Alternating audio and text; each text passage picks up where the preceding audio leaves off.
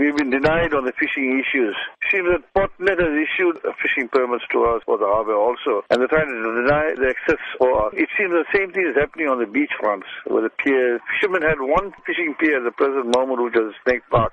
And recently, there was a very heavy corruption in the sea, which was caused by the near cyclone that came through. And I think it was slightly damaged here, then, everywhere. And then finally, they said that they will get it done up and the fishermen will come back to fish. And how has this affected fishermen who fish there all the time? It's already gone to about 4 to 5 months, but they have done nothing about it, and they're not allowing any fishermen to fish. How is a subsistence fisherman going to do a living? How is he going to put food on his table?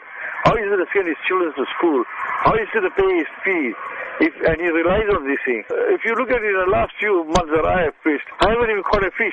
Yet it costs us on bait, it costs us on tackles, it costs us on travel.